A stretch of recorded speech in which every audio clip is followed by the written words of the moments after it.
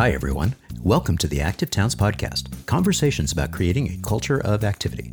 My name is John Simmerman, founder of the Active Towns Initiative, and I'm honored to serve as your host during this podcast journey. Thank you so much for tuning in. It's always wonderful to have you along for the ride. Today is Saturday, the 20th of February, 2021, and I'm a day late posting this episode for y'all.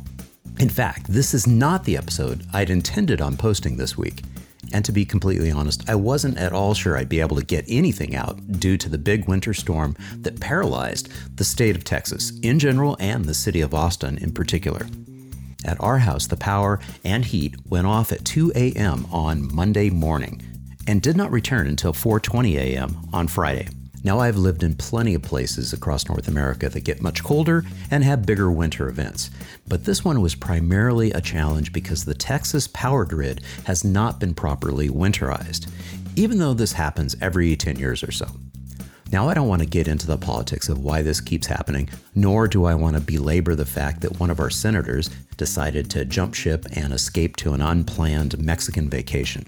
What I do want to address briefly is how events such as these bring into focus how fragile our modern world and its conveniences really are, and how we take for granted the simplest of pleasures and creature comforts until they are taken away.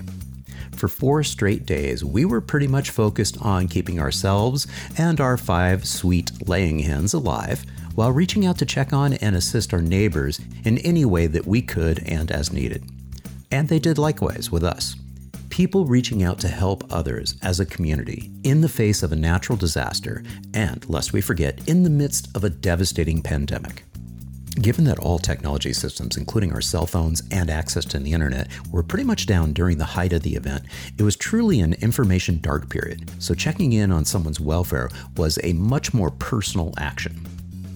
And speaking of neighborliness, I simply have to send a big shout out to MJ at our local corner market, which remained open throughout the storm in the dark. He was truly a lifeline to the entire community. And this brings up an interesting point. When the power is out and technology is down, cash is extremely helpful to have on hand. Fortunately, we didn't have to buy much as we were relatively well stocked with food at the house. But we did need matches, which he provided to us at no charge. And it was comforting to know that he was there if we truly needed something. Once we had the house stabilized, I ventured out to explore the community a bit, and the following are a few observations of note.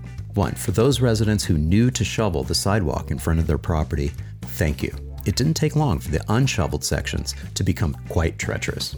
2, the streets were once again occupied by people walking and kids playing, as driving was too dangerous and there was pretty much nowhere to go. 3, for future storms such as this one, a brigade of volunteers to shovel critical activity assets, such as the Pfluger Bike and Pedestrian Bridge over Lady Bird Lake, would be such a huge help for continued safe, active mobility. I've included some photos of this structure and the ice buildup, which could have easily been prevented, on the landing page for this episode. Okay, that's all for this week and this super short episode. I have some water to boil. I'll be back next week with our regular programming, featuring a fascinating conversation with Doug Gordon, who many of you may know as the Brooklyn Spoke on Twitter. So until then, this is John signing off by wishing you much activity, health, and happiness. Cheers.